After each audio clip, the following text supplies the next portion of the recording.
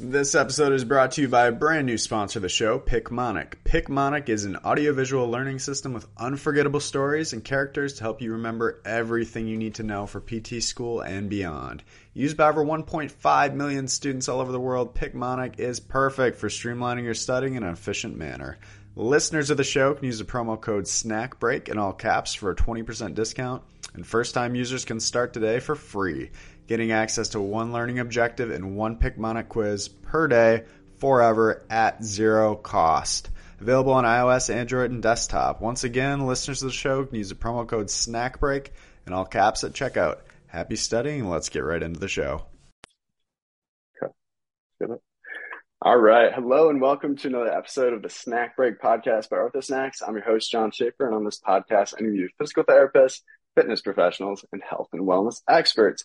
My guest today is someone I've been following for a little bit over a year now. She's a 2022 graduate of the University of Scranton, where she played field hockey for 4 years. She's a host of the GoalSetMindset Podcast, a weekly show dedicated to bringing the latest in fitness, wellness, and mindset advice to listeners in an easily digestible format. She's currently a PT and strength conditioning specialist at True Sports Physical Therapy in Maryland, and she's a champion of gratitude, practicing and sharing her morning reflections for the last 930 days. She is Julie Burrill. Julie, welcome to the show. John, thank you so much for having me. I'm pumped to be here. Yeah, so I'm really excited to chat today because I think we've got a lot of overlap in our journeys. We both graduated in 2022. We're both fairly active on social media and have been through this journey of trying to get a podcast started and meet other individuals within the field. And this is an area where you've got a little bit more experience than me, but I'm also working towards it, and that is the practice of gratitude. So you've been going at this gratitude practice for 900 days now, so we'll chat a little bit about that too. Yeah, definitely. So excited. Yeah, so I want to start the conversation just having graduated in 2022. What's that transition been like so far? Maybe tell me a little bit about where you're working now, some of the challenges you're facing. Yeah, what's been going definitely. well? I think the word transition is the best way to describe it. So like yourself, I finished school in May of 2022. Throughout the summer, studied for boards, passed boards in July, and then started working September 1st. So as we're recording this, I just hit my 3-month mark as a practicing physical therapist. And man, I cannot even begin to describe, how much I've learned and how much I've learned about more things I need to learn over the last 3 months. But it's been awesome. Working for True Sports is really cool. It's definitely, exactly where I wanted to be as a new grad. I get to work with athletes and an active population inside of a gym setting. So one of the blessings of my job is I am one-on-one with all of my patients and really have the facilities to be able to blend my love for strength and conditioning with physical therapy.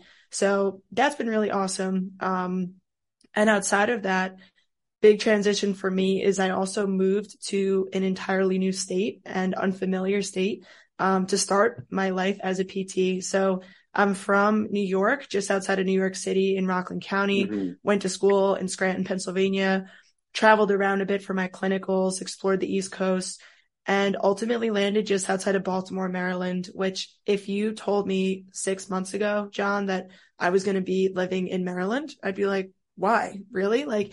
So really learning to embrace the unknown, taking opportunities that appear, even those that are unexpected.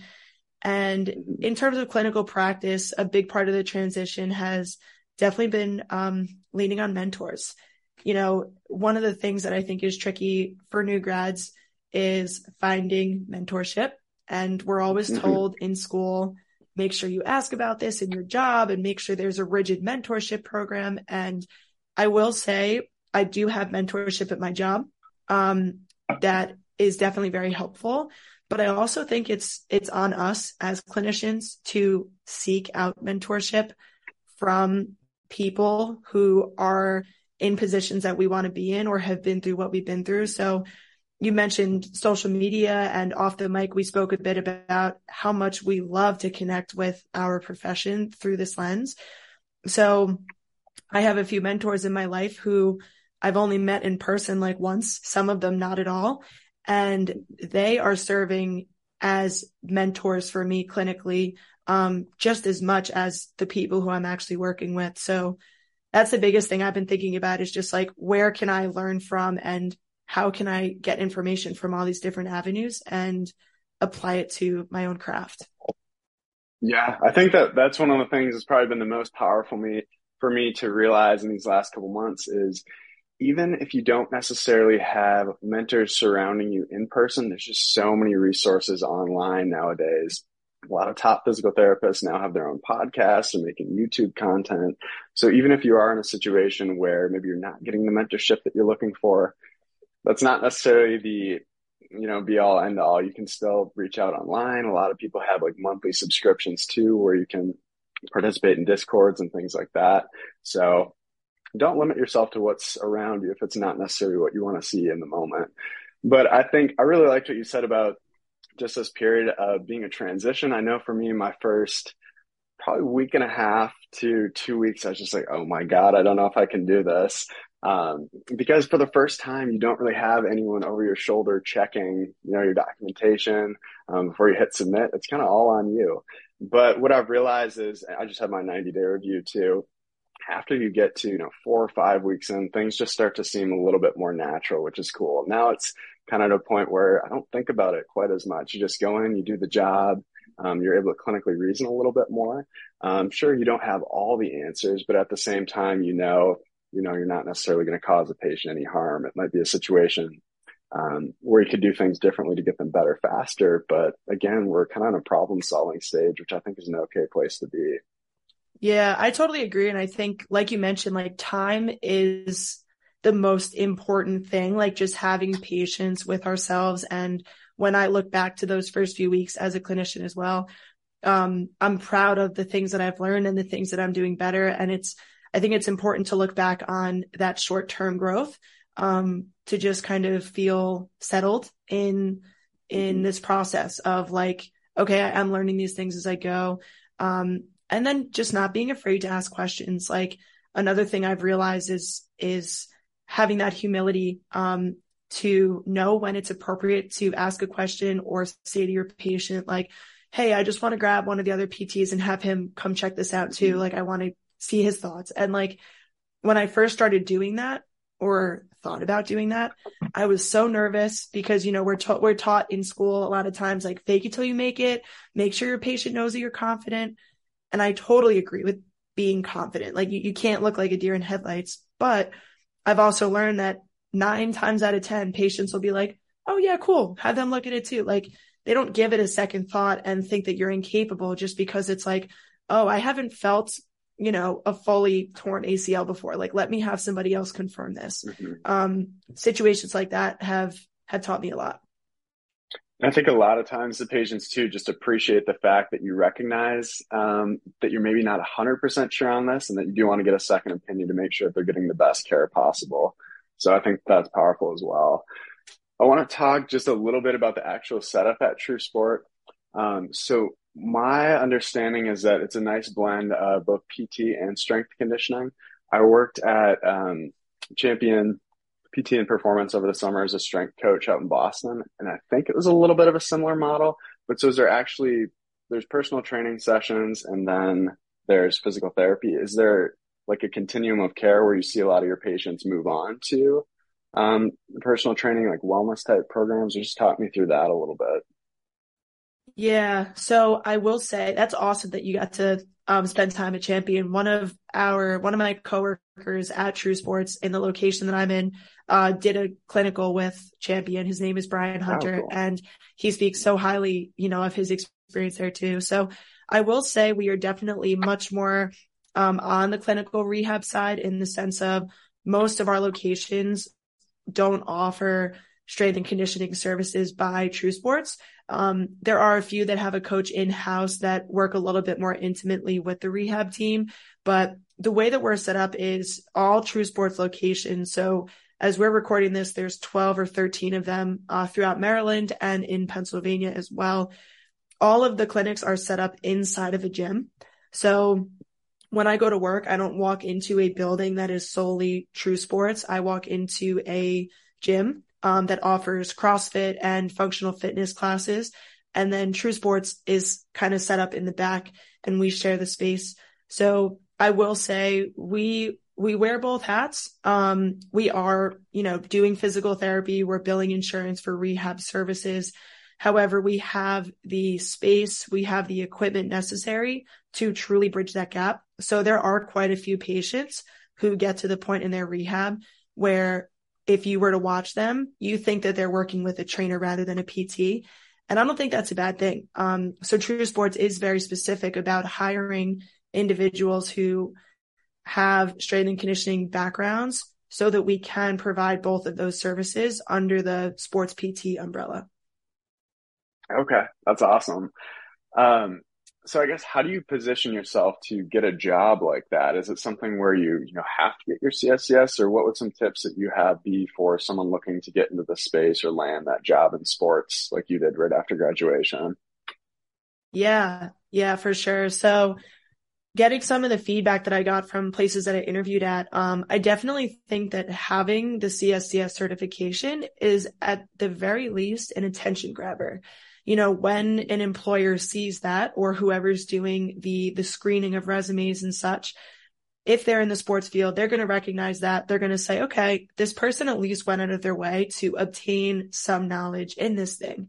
However, I don't believe it's necessary.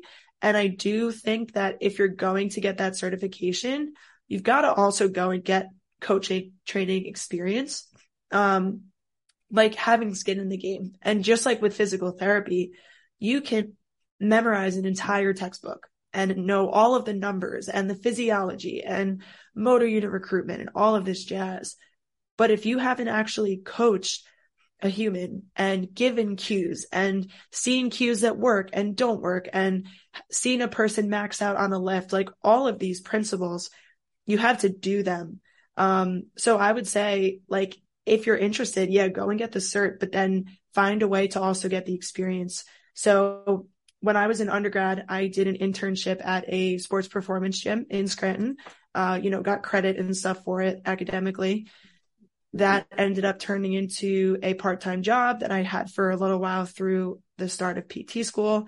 And then during graduate school, I also worked as a strength and conditioning coach for a few of the varsity teams on campus. So I got to coach the field hockey team, which was super cool for me being an alumni, as well as some others. So when I interviewed with True Sports and I was able to say, yes, I have been with an athlete, I've seen them fail, I've corrected technique. Like those are the things I think that are most important. And then just having a bit of a presence. Social media, I guess it's not a requirement, but the fact that I had an Instagram up and running that at least showed some of my interests, it showed that I'm a fitness enthusiast. It shows that I walk the walk and talk the talk a little bit. Not that I'm an expert, but that also definitely helped just with them seeing that I authentically love this shit, for the lack of a better way of saying it. Yeah, absolutely. I really like that last point you made. Just kind of sharing your experience as you go, I think is very important rather than proclaiming yourself to be the expert. And that's interesting that you mentioned, having social media may actually be helpful in getting a position like this. One of my mentors kind of told me his approach to social media, and that is, if nothing else, you're just posting content so that if someone were to Google you or look you up on social media, come across your name, they at least have a little bit of an idea of, what are you about? What sorts of things do you believe in? How are you training people? Different things like that. So I think that's cool as well. The next question I want to ask is, so what's your day-to-day caseload look like? Is everyone you treat an athlete? I know you mentioned you're trying to get more active adults into the clinic. So is it mostly, youth that you're working with now, or what's that kind of look like? Yeah, good question. So True Sports, traditionally as a company is very much geared towards the team sport athlete. We see high school, college, and professional athletes.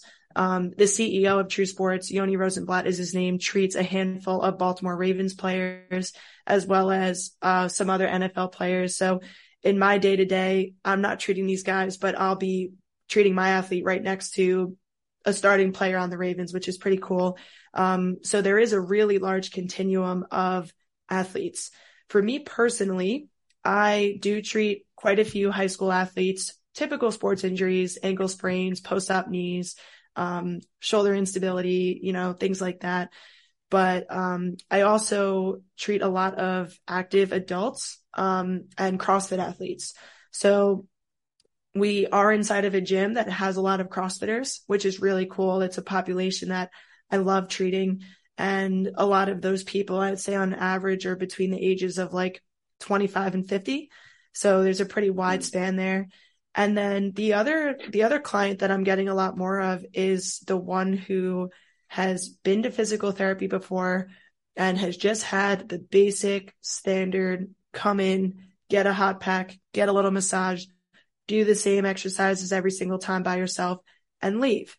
And they've realized over that process, like, hey, this isn't really skilled. Like I'm not working with somebody. Like, what am I getting from this?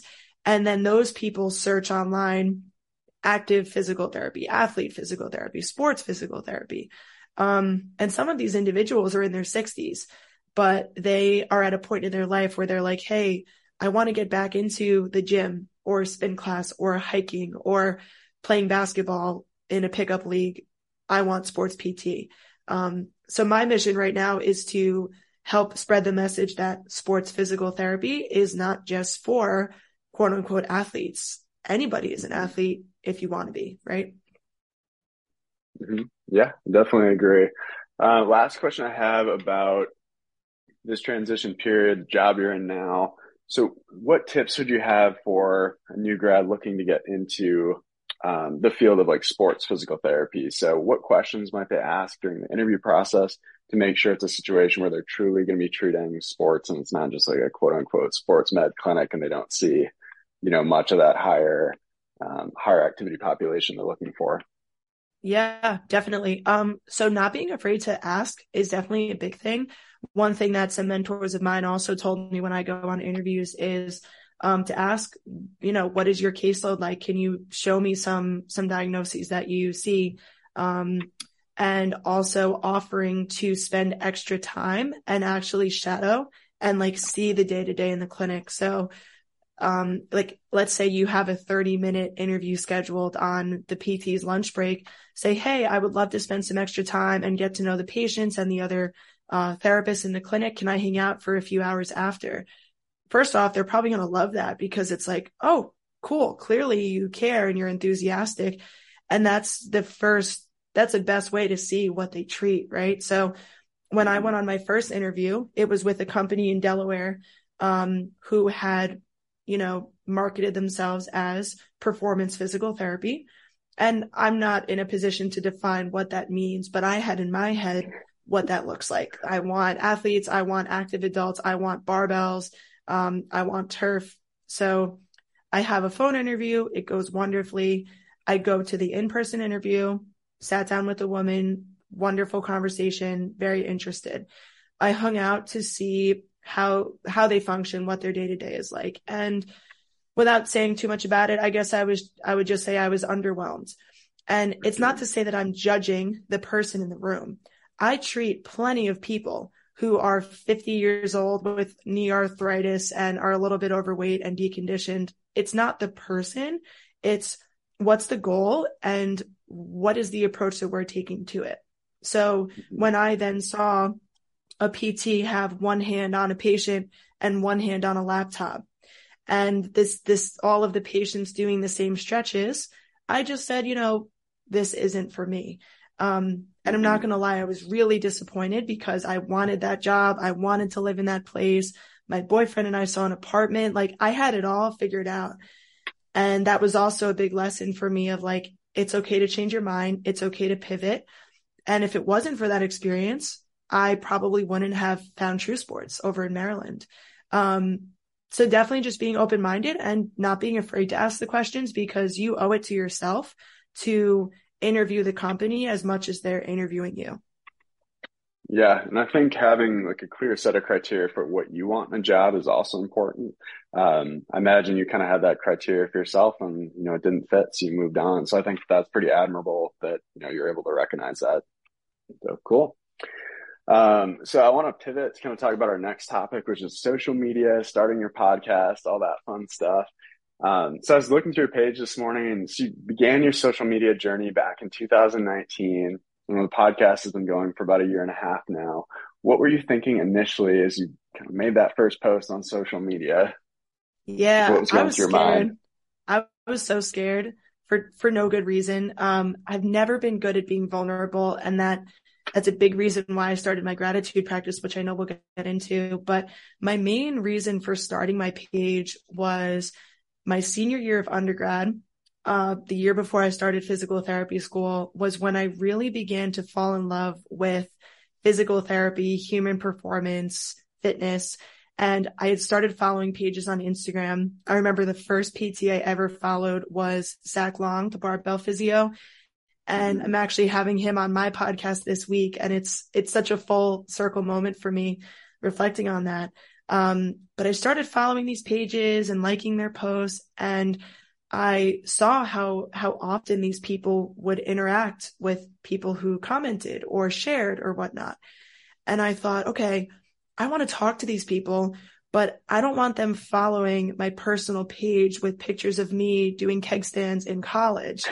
I want to create this other page that is just different. So I wasn't even thinking so much about, I want to post, I want to create. It was more so, I want to create a version of myself that is a little bit more professional, and just more comfortable connecting with these people. So that's where it all started. And I purposely made the page GoalSetMindset, because I didn't want to make it my name. Like, I didn't want to call myself Julie Burrill Fitness or whatever, because I only told like a few people when I made this account. And it's funny because now I would encourage everybody I know to make an Instagram account devoted to what your passion is. But I was just so afraid of judgment. And, over time, when people would follow it and say, oh, I think it's so cool that you're doing that. And once I followed other people who had a page devoted to fitness, it made me more comfortable. So yeah, my mindset on it and outlook on it back then was very different than the outlook that I have now.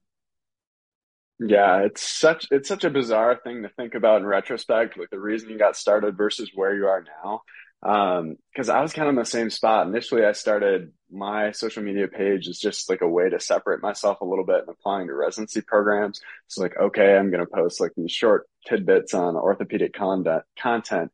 And the more I got involved with social media, I realized there's like a million pages doing similar things. It seemed like there's so many students like posting exercise videos, and I'm like, all right, I don't necessarily think that this is the route I want to take. Like, how can I make myself different on social media? What can I get out of social media that's maybe not this the same thing that's occurring over and over again? So that's just when I started talking to more physical therapists and reaching more for the connection aspect of social media as opposed to like posting exercise and things like that. Yeah, I completely agree. Yeah.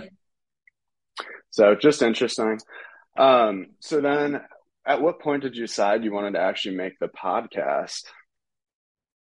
Yeah, good question. I have been a lover of podcasts for probably like 4 years now. I think it was also around that senior year where I started to develop as a coach and a lover of human physiology and human performance, that I just was diving deep as a consumer of podcasts. And there were certain ones that I really gravitated towards. And every time I would listen to a podcast that I loved, I just felt different. Like, I just felt more excited. I felt inspired. And I started to realize how much podcasts had an effect on me. And then I began to tell myself, okay, one day I want to do this. Like, I want to have a podcast one day. I want to inspire others. I want to connect with others. And then I started the podcast back in the summer of 2021. And this is a very like distinct moment. I was driving home from the end of my 3-month clinical in Philadelphia. So I spent a summer in Philly working at Thomas Jefferson, my first rotation, acute care in a city I'd never been in. And I was driving home listening to one of my favorite podcasts, which is the Muscle Intelligence podcast by Ben Pakulski. He's a bodybuilder, fitness enthusiast, but talks a lot about mindset stuff and just about becoming your best self and living unapologetically. And I was listening to this one episode where he was just talking about like letting go of the shackles and like stop putting things off. The only time that is promised is right now. And I was driving on, the New Jersey Turnpike, wide open road. And I was just like, I'm going to do a podcast. Like I had this moment and I was driving to my boyfriend's apartment. And as soon as I got there, I was like, I have to say this out loud because it's not going to happen if I don't. Like, I want to have a podcast. It's going to be called the GoalSetMindset Podcast. I'm going to talk about weekly wellness tips. And I just spilled it. And then he's like, great. When? And I was like, well, maybe next year, not yet. And then 2 days later, Giovanni, my boyfriend, hands me a Amazon box and says, open this. And I open it and it was this Blue Yeti microphone. And he said, now's the time, like you're ready. So definitely had a little bit of, a lot of support to kind of get me started, but it was me being a consumer. It was me loving this shit. And it was me having that moment of just being like, okay, I'm ready and jumping in. And my first episode was called Take the Leap because that's exactly what it felt like. I was like, I don't know where this is going. I don't know what people are going to think. I don't know if it's going to succeed or not. But let's go. And since then, I have released an episode every week for, I think this was episode 68 last week. So nice. Yeah, it's been an awesome journey. So what's been your secret to the consistency then? So if you said like every single week, is it just holding yourself accountable and making a time slot, or what have been some things that have helped you be successful? Yeah. So my podcast is a little bit of a blend of solo episodes and guest episodes. When I first got started, it was just me and the microphone, 15, 20-minute talk on something that I wanted to talk about, fitness, wellness, mindset, whatever. And then as I started to have guests on, I created this rhythm of alternating every Monday. It would be either a longer guest interview or a shorter episode by me about something in this moment that, I'm thinking about. So with the guest interviews, because, it's challenging to find a time and to reach out to the person and to hear back from them. So I really have leveraged periods of my life where I've had more time to kind of batch episodes. So over the summer when I was studying for boards, I really wasn't doing a whole lot else. So I recorded probably like 8 or 9 episodes in the month of July, some of which just came out like 1 or 2 weeks ago. So that's one tip I would have, is if you have like a week where you're like, oh, cool, I've got time here. Let me reach out to a few people and see what we can do. And then my other thing that is a tip that I'm getting better at is not striving for perfection. In the beginning, when I started making podcasts, I would sit for hours and record and delete and record and delete and record and be like, oh, why did I say that? Delete. And I've now given myself some grace of like, podcasts are supposed to sound like a conversation. It's supposed to flow. And the little slip ups here and there is something that you learn from. So now, especially when I record my solo episodes, I'll be doing one later about what lights your soul on fire, just this idea that I had when I was walking yesterday. And more than likely, I'm going to sit down and press record and just talk. And I've realized that those are the episodes that people respond best to, because authenticity attracts authenticity and people can see that. So that's my other tip, is just like, not everything has to be perfect. Like you said with the Instagram, put out the content and I'm sure it'll resonate with somebody along the way. Okay. Yeah, I would say that's extremely relatable. There's been periods of time where I've had like 3 or 4 posts just saved on my phone. It's like, okay, why don't you post that?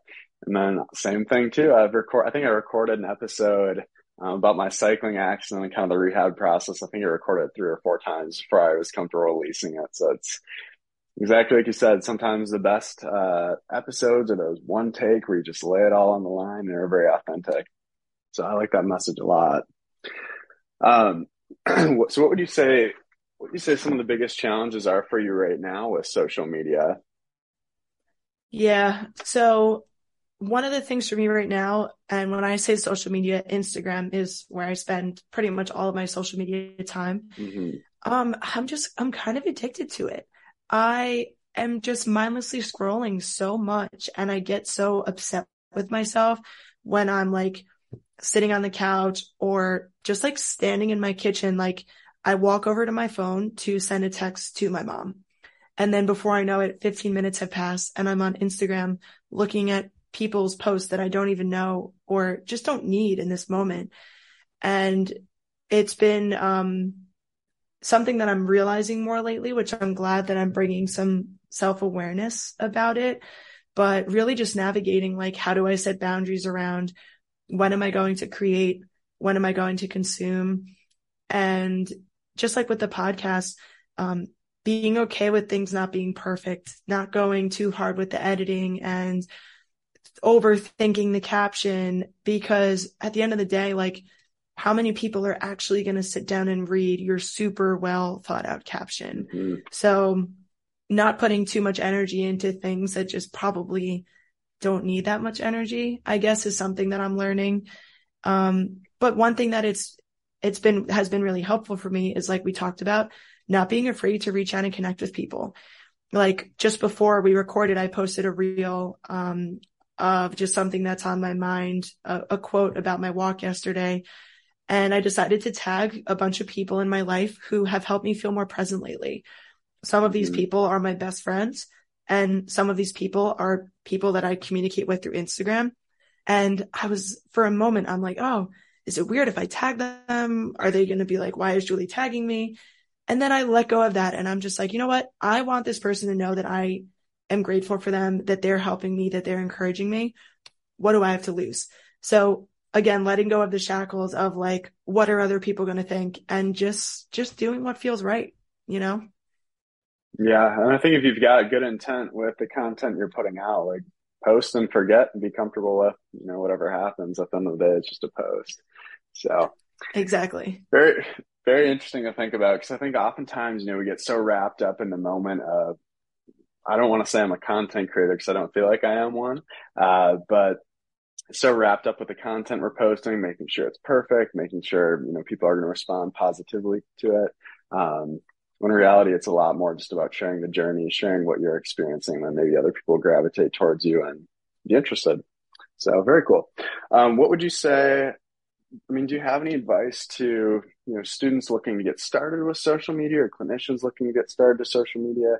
Is it something they should do? Is it oversaturated? What's kind of your opinion on the state of social media for PTs? Yes, I think, yes, take the leap, make that Instagram first name, last name, SPT, like whatever you want to call yourself, and just start connecting with people that you resonate with, because physical therapy as a profession is riddled with burnout, right? Like people talk about it all the time. When you're in PT school, you might have guest lecturers come and talk about student debt and just how overworked our profession is and all of these like negative things, which reality is reality. And those are important conversations to have. But it's really easy to get in this negative mindset about a career that is so amazing and impactful and community oriented. And some professions, LinkedIn is like the main way of connecting and sharing. Physical therapy just isn't that way. We live on the gram. So if you want to connect with other PTs and coaches and, like for me, once I got into the later stage of my undergrad, I realized that I was like kind of a nerd. I was the kid who was staying after class to talk to my professor, and again, was always worried about what other people would think. Oh, do they think I'm a kiss ass? And it was never like that, but in my head it was. And with Instagram, it's like, if you feel called, if you feel excited by learning about growing muscle or learning about neuro or helping people in the hospital, like all of these things, there's somebody on Instagram, probably multiple people on Instagram talking about that thing. So it doesn't need to be so much about what you post and what you contribute, but use it as a way to connect with those people. And then when it comes to posting, I learned this advice from Mike Reinold and his podcast. I heard this years ago, but they talked about this idea of like, how can students have a presence on social media? And they talked about like, don't try to outsmart everybody. Like, don't feel the need to make like this long, lengthy educational post. Of course, we can make educational posts because we know a lot about health and wellness and whatnot. But it doesn't need to be super sciencey. Like, post about what you're learning. Don't talk in absolutes. Don't be like, this is the best exercise for patellar tendonitis, because nobody knows what that is. So like, don't be that student who's trying to overdo it, and don't feel like you have to explain yourself. Like, just show your journey, post about what you're excited about, post about your personal fitness journey. Stuff like that, I think, is where, it's a good place to start. Yeah, absolutely. So then I think I'm ready to kind of pivot to our last topic, which is, I think, the one everyone's been waiting for, your gratitude journey. So I'm just going to preface this by saying, I think a lot of people struggle with gratitude. I know everyone wants to, get in a routine where maybe they're listing a couple things they're grateful for every day. I've done this in the past too, and I feel like I usually get to, 28, 30 days, get in that range. And for whatever reason, I start to trickle off. I think the farthest I've gotten so far is 77 days. But now I'm kind of in a period where I'm not practicing every day, and I don't know why. So maybe just kind of take us back to when this whole gratitude journey started. Yeah. Well, first off, I will say 77 days is still very impressive. And just like any habit in life and anything in life that's good for you, consistency is more important than perfection. I have this long streak, and we'll get into it a little bit and why it is the way that it is. But I'm the first person to tell everybody, like, hey, it doesn't have to be every day. Maybe it's on the days that you're feeling really good that you sit down and write down all of those things that make you feel good. Or maybe it's on the days that you feel really crappy and you want to shed some light on the things you're grateful for. So it doesn't need to be perfect. So give yourself some grace too. You are a very busy man. But to talk about my journey a little bit. So I had heard a lot about gratitude in the past. I've mentioned a few times on this conversation that I love human performance and the human body, and really interested in psychology. And this idea that gratitude is so heavily studied in terms of mental performance really kind of caught my eye. And in May of 2020, I was going through some hard stuff. Of course, COVID had just started and was kind of uplifting some parts of our life, or uprooting, I should say, not uplifting. And I was living with my dad towards the end of May into June, because he was going through some pretty significant health problems. And there was a lot of unknowns. There was a lot of like, is my dad going to wake up tomorrow and be okay? And I was reading a book at the time.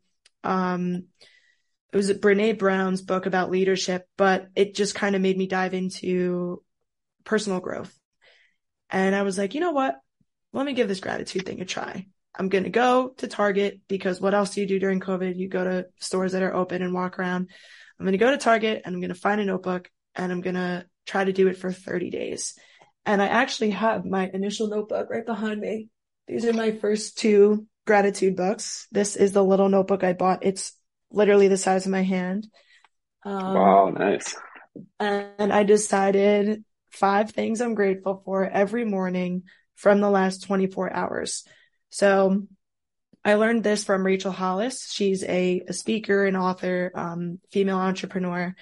And she spoke about the importance of, when you're practicing gratitude, limiting it to that window of the previous day or the current day. Because if you don't, it's easy to just monotonously write like, my family, my house, a roof over my head. Of course, we should feel grateful for those things, but intimately connecting with the things that are happening in the here and now is really where the magic happens and where the challenge lies. so I started practicing this gratitude at honestly one of the hardest points in my life. And at this point on Instagram, I had 100 followers, and I just was doing it for accountability. It's like, this will be fun. Let's get to 30 days. Got to 30 days and said, okay, let's get to 100 days. And by that time, it became a thing that I do, a thing that I love doing, a thing that made other people smile and react and say, oh, I'm so happy I made your gratitude list today. And here we are at day 930 and still going. So it's been really cool. And I'm really grateful for that hard season of life, because I would not have started without it. Okay. Do you feel like there's a lot of repeat items that end up on the list, or do you try and be unique every single day? I think that's maybe one of the reasons why I backed off a little bit. I felt like I was saying, some of the same things over and over again, which is great that I'm grateful for them, but I felt like, maybe this list needs to be more unique every day. Yeah. No, I mean, there's definitely things like, one of the things that brings me so much joy is getting sunlight in the morning and going for a quick walk. And I've probably written about morning sunlight or a morning walk in some capacity multiple times. So yeah, there's going to be some repeat things, but taking a unique approach to it of what is it about the sun on that day? Was it the sun on a really cold day where the rest of your body is cold and you feel that sun on your face? That brings me joy. Or was it, walking past the barbershop on my street and saying, hey, to the guys inside, and we don't know each other, but I walk by every morning. So they're like, hey, that part of my walk, I'm grateful for. Really narrowing in on these, oddly specific moments that sometimes are laughable because they're so specific, And then the challenging thing about sharing it, I mean, I love sharing it because I am very uncomfortable with vulnerability traditionally. I'm getting better at it, but it's really opened myself up to sharing these more private moments of my life. And of course, I can't post everything on there, specific interactions that I have with patients or my family or my boyfriend. I'm not going to write everything on there, but when I sit down to practice gratitude, there's typically more than 5 thoughts that come to mind. And then it's just a matter of what are the 5 that are going to make the list today? But I've been surprised by how many people over the last 2.5 years have responded, either saying, oh, I'm so glad I made it. Thank you. I also had a great time getting coffee yesterday. Or people in my work environment, a few women in the CrossFit gym that I work inside of, have approached me and are like, hey, Julie, I just bought a journal. I saw your story. I'm going to start doing it. And they've never sent me a message. They've never responded with a heart emoji, but they told me that they bought one. And that also makes me wonder, I wonder if there's anybody else out there who hasn't outright said that I've inspired them, who also felt a little bit inspired at one point in their life to give this a try. And that, makes me feel good. Yeah. I feel like you should brand a challenge or something. Cause it's I see that every single day and I'm like, dang, she's still going. And it's kind of a point for me to stop and think to myself too, okay, she's taking time to be grateful. I'm seeing this. Maybe I need to take a second for myself and at least think about a couple things. So you're doing great work there. What differences have you seen in your life since you started practicing gratitude? What changes have you noticed? Yeah, great question. So definitely helping me live more in the present moment. I think a lot of us as human beings, it's a survival mechanism where we think about the past and we think about the bad things that have happened to us in the past or the things that have shaped us. And we also spend a lot of time thinking about the future and okay, how am I working towards this goal? And having anxiety about things that might happen that haven't happened. And I was really in that place when I started my practice where I just was having so much trouble seeing the good around me. So practicing this daily has definitely changed my brain chemistry and my brain's ability to see and pick out these little things in my day. One way that I describe it is as humans, again, survival mechanism, we naturally are going to see the negatives so much easier than the positive. Because when we go back to thousands of years ago, it was a lot more important to notice the saber-toothed tiger than to notice like the pretty flowers next to you. But now in this day and age, we still have the same brain. We still seek danger. We look for danger. We try to find it in our environment. The unfortunate thing is that danger now isn't the same danger as it was, yet our body responds the same. So going through Instagram and being worried about how many likes that you get might trigger that same survival mechanism, because you're like, oh my God, social acceptance. And like, that's just how our brains are wired. But think about how silly that is. So doing this has definitely helped when I'm walking on my morning walk, instead of just like listening to a podcast or, I don't know, being zoned into negative things that I'm worried about. I noticed the dude inside the barbershop, like throwing up a peace sign and saying good morning to me. And I never used to see those little moments, those little miracles that happen around us, that really connect us as human beings. And the other thing I'll say, John, is it's helped me open up to others. And it's taught me that gratitude should not be kept inside of us. Gratitude is most powerful when it's shared. And there's science behind this too. When they've looked at studies of brain mapping, when somebody is expressing gratitude, there's differences between when you're just thinking about it versus when you're actually telling somebody like, hey, I'm really grateful that you invited me on this podcast today. Like, this means a lot to me. Different things happen. So I remember that. And I see in my day to day, like in healthcare, it's so easy to feel separated by this like weird, like patient to practitioner relationship of like, I have the white coat and like, you're in need.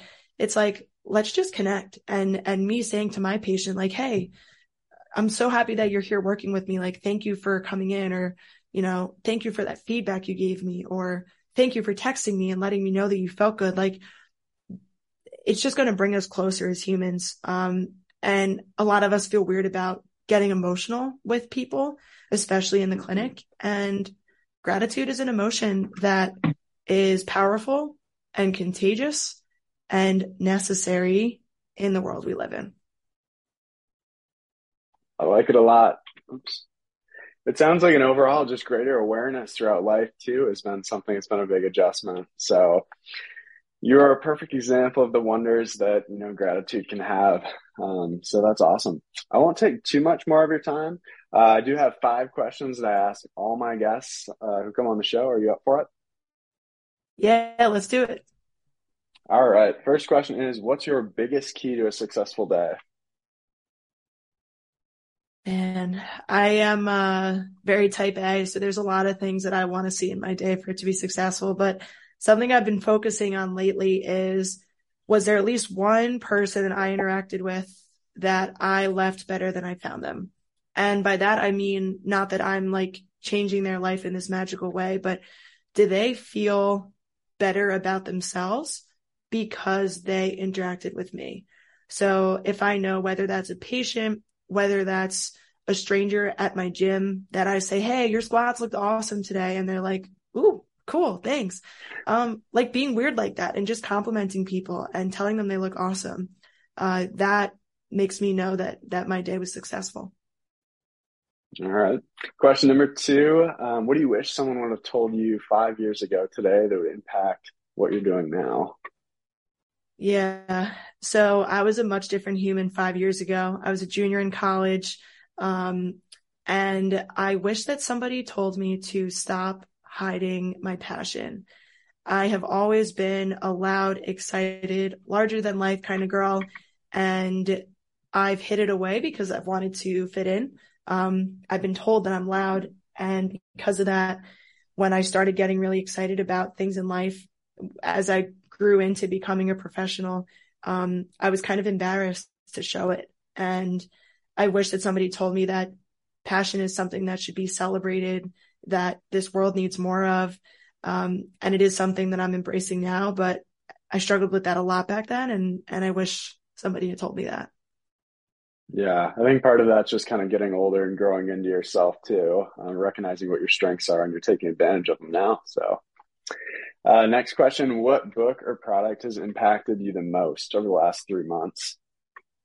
Yeah. So I read this book, over 3 months ago. It was probably over a year ago, but its impact on me has been most clear over the last few months.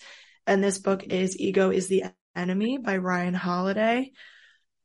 I think that the message in this book is really important to working as a clinician, as a coach, somebody who works in the industry of human beings, because approaching a situation with humility is really where people are going to feel comfortable.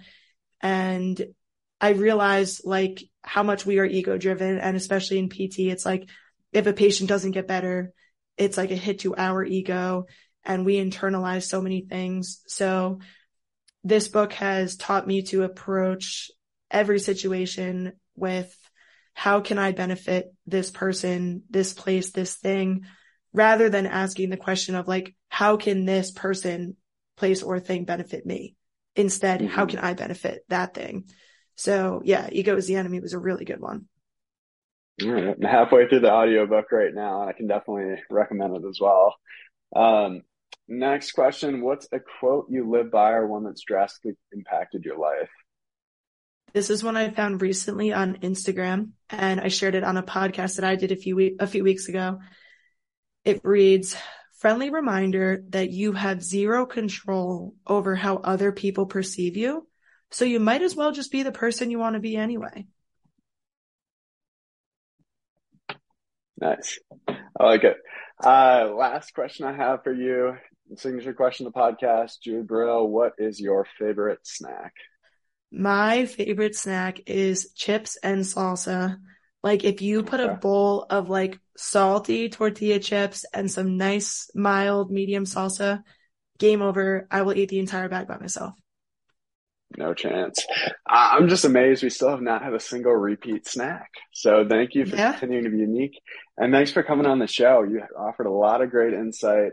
And I appreciate the thoughtfulness and approach you take to life. I think my listeners are really going to enjoy, hearing your story and hearing some of the awesome stuff you're doing. So where can my listeners find you? If you want to plug anything right now, go right ahead. Yeah, awesome. John, thank you so much for having me. This was a really fun conversation, especially like you said, with somebody who's going through some similar stuff in life. So thanks for having me. Best way to find out about me and reach out to me is on Instagram. I am at GoalSetMindset_JB, or you can search my name, Julie Burrill. And I would also love if anybody wanted to check out my podcast. We are the GoalSet Mindset Podcast on all platforms. Love to connect with people as we talked about today. So really excited to have been here, John, and excited to connect with some of your listeners. All right. Thanks everyone for listening. Have a great week, and we'll see you on the next one.